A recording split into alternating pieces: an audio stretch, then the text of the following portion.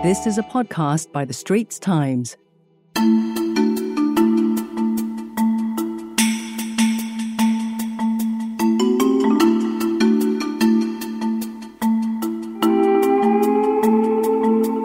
Hello, I'm Grace Ho, Insight Editor for The Straits Times. You're listening to In Your Opinion, a podcast series by The Straits Times that takes a hard look at social and political issues of the day. The term strawberry generation, or 草莓族, was first coined in Taiwan for those born after 1981. Over time, the term has expanded to include pretty much any young person whom the older generation considers to be easily bruised, like a strawberry. Here to help me unpack the strawberries are Chu Han Yi, Senior Research Fellow at the Institute of Policy Studies, National University of Singapore, and Vincent Chua, Associate Professor at NUS's Department of Sociology and Anthropology. Welcome to the show. Thanks, Grace. Very glad to be here. Thank you for inviting us. Oh, hi, and Vincent. I was born in 1982, so that makes me potentially one of the strawberries. We've also heard of youth being called by another term, snowflakes. When I think of strawberries and snowflakes, I think of something soft, which doesn't last very long. What are some of the common perceptions of them and their perceived characteristics? I'll go first. They've been labeled as entitled, lazy, narcissistic, needy, fragile, and easily bruised. So hence the strawberries. They've also been called snowflakes because they will melt if pressed too hard, and they are more easily offended than the generations that come before them. At the workplace, they've been accused of being unable to take adversity. They will job hop frequently. They don't take the criticism well and take things too personally. They're self-entitled to work-life balance and they demand better pay or benefits, but they're not willing to work for it. And that's the short list. And Vincent, yourself? Yeah, I think the labels tend to oversimplify, treat everyone as the same, and typecast the youth. So we need a more nuanced and textured approach to the study of the youth generation. I mean, take resilience, for example, right? People often say that youth lack resilience, but resilience is something that you develop over time. It's not just a trait, it's something you grow into. Now, one thing we find is that youth become resilient when they are embedded in social networks of support. They have friends and family that hold them up.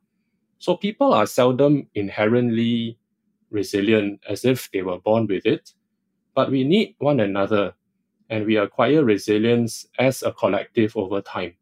So it's actually much more dynamic than static, and we shouldn't freeze or typecast our youth into a box. Yeah, Vincent, I couldn't agree more because when we look at the lifestyles of millennials, there are labels that are quite contradictory. First of all, people call them YOLO, you only live once, meaning that they will spend money to experience life on their own terms now, and then don't talk to the millennials about saving for the future because you only live life once. And it's all about the here and now. Then we have marketers who said that they are now all about FIRE. So financial independence, retire early. Millennials who embrace the FIRE movement are set to live frugally and save aggressively so that they can retire early or have ample savings for when they want to pursue their own life aspirations like upgrading, upskilling, or being their own entrepreneur. So like what Vincent has shared, all these labels can get quite confusing. So we both think it's not very useful to label an entire generation because our research have found amongst the millennials, there's quite a lot of diversity. There are those who believe in YOLO, and there are those who subscribe to FIRE. And definitely not everyone is a strawberry or a snowflake. Speaking of generalizations, I understand that you've been conducting a 6-year study on 3,000 Singaporean youth. What are some of the key findings? And based on these findings, do you think that the perception of them as strawberries is, well, as you kind of alluded to, unjustified? Maybe we can talk about the key findings. So the study is called Youth Steps, and that is done in collaboration with the National Youth Council. Youth Steps itself stands for the study on transitions and evolving pathways in Singapore. And over the last couple of years, we've been following the lives of 3,000 youth as they transit from school to the workplace and as they form their own families. So in the latest wave, the top aspirations are being in good health, being happy, having financial security, having time to do what they want, and also enjoying life to the fullest. We observe that these top aspirations are quite non-material in nature. So the material aspirations, like the 5 Cs of the earlier generations, are less important to the young people. And during the pandemic, being in good health, understandably, was the most important aspirations. And I'm sure Vincent, has other findings that he's eager to share. Yeah, actually, three findings in particular I thought I would highlight. The first is that the youth want to see progression in their lives, get more education, find a job, set up a family. And those that do so are actually happier. They score higher on life satisfaction.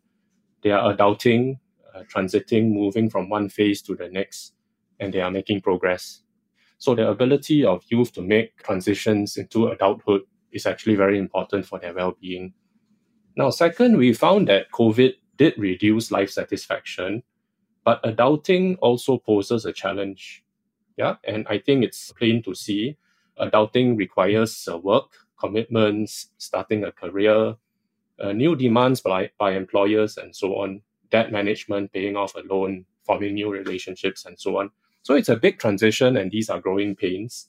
So we study COVID-19 against the canvas of adulting, and we see that COVID actually compounds the stresses of adulting itself. Now, the third finding is this. Sorry, Vincent, I thought I couldn't help myself, but just to share that, like what you observed, the pandemic was very bad for the mental well-being of the youth, more so than the other generations. In fact, I think our data tracks that their levels of anxieties did not subside as the pandemic wore on. And I would just like to point out what you just shared about how they are making these big transitions during a time. So these big transitions are already stressful in and of themselves. And then you have the COVID, adding on more stress. And I think that's why we see this mental health pandemic along with the COVID pandemic co-occurring. Definitely agree. I think there is some kind of a layering that's going on. You have adulting to begin with is already quite challenging. And then in addition to that, you have then COVID-19 that happens and sort of layers upon, a particular stage of the life course that, in this case, the youth will have to navigate. The third finding I thought I would highlight is that COVID didn't affect everyone the same, and that some groups were hit harder by the pandemic itself, for example, the unemployed as well as the low SES groups. To use an analogy, COVID-19 is like the rain that falls on everyone in a sense. But the lightning strikes seem to hone in on some groups in particular.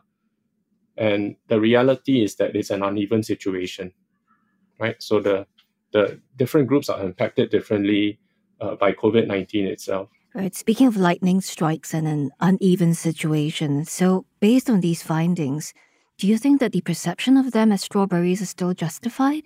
I think they've proven their mettle. I mean, on the indicators of the research, such as resilience, the ability to handle problems that come their way, before the pandemic, 60% of the study participants said they were confident.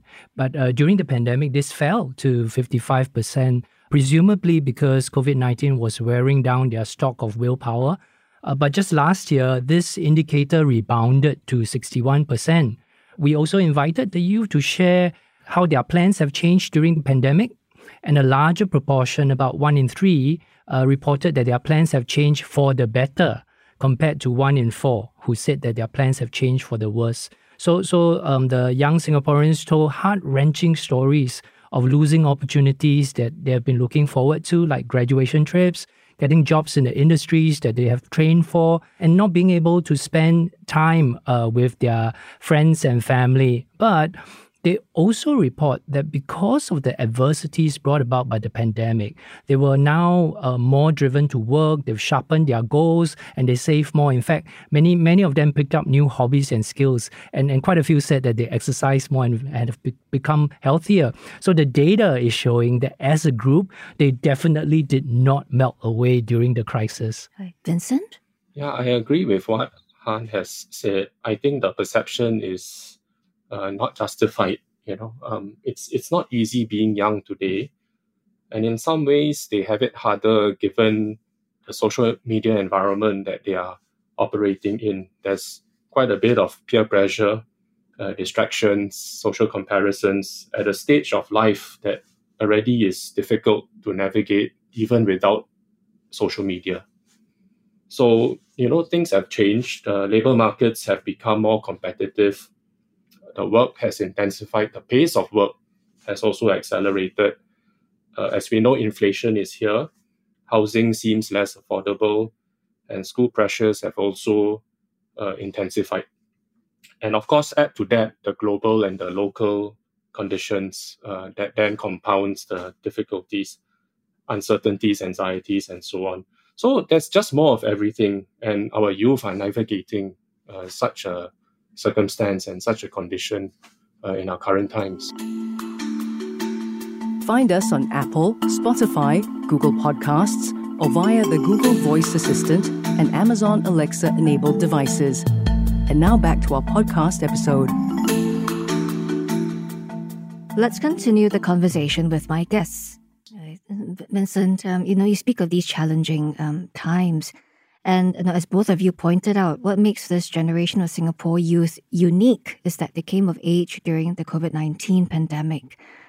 I'm also wondering how much of this is a temporal thing. So let's say, while people rallied around the flag during the crisis, is there a possibility that this sense of agency, individual and collective responsibility of being able to kind of pull things together is going to pass after a period of time? In other words, what are our youth like? What happens when there isn't a crisis? Right.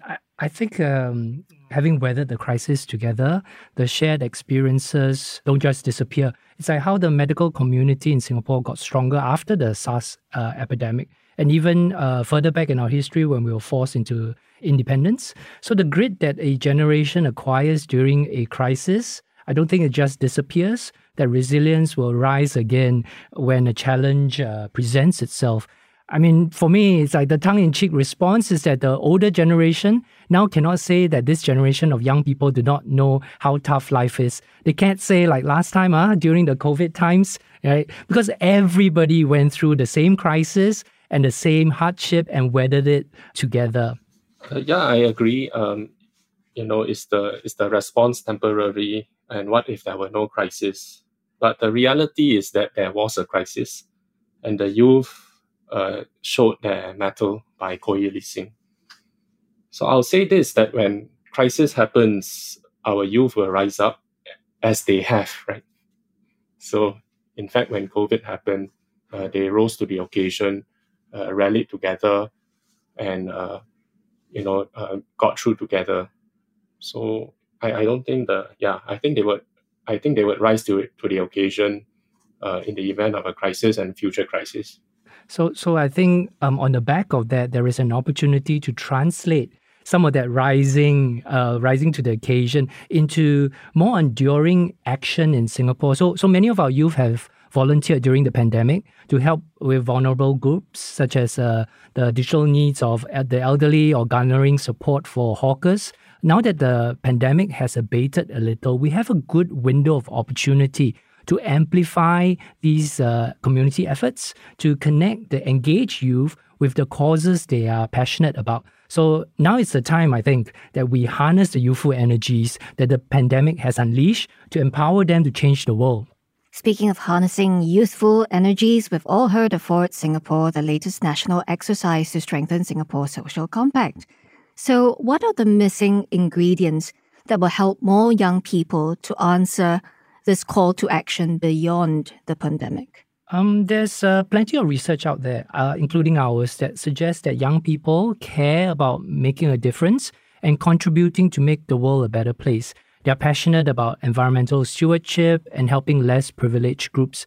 So we think some of the missing ingredients are one, reducing some of the cynicism that is all talk shop and dialogues. Sometimes it does begin with a talk, but sometimes it may take more than one chat session to find a cause that matches what the youth want and can contribute to. But it starts from there and it can translate into action. So we got to give these talk shops and engagement sessions and dialogues a chance to find the right opportunity. That said, we can also think about better matchmaking. So there are quite a lot of opportunities out there in Singapore to volunteer for various causes. The National Youth Council has thousands of opportunities for young people to volunteer for various causes, such as environmental conservation and helping the elderly. Some of these causes are exactly what the youth are looking for. And the missing ingredient here might be how to matchmake the volunteers to the opportunities a little bit better. Right. And Vincent, your thoughts? Yeah, I think it's important to, first of all, to see the youth as an asset, rather than a liability.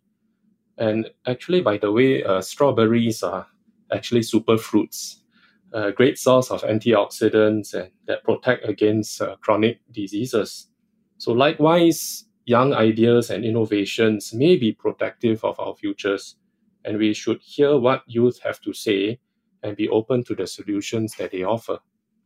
The second, I'm thinking we could have a sort of a tailoring kind of strategy where we make volunteerism bite-sized, tailored to areas to showcase a range of opportunities to match different interests, right? And it need not be a long commitment, but rather something that youth can be involved in according to the areas that they are interested in.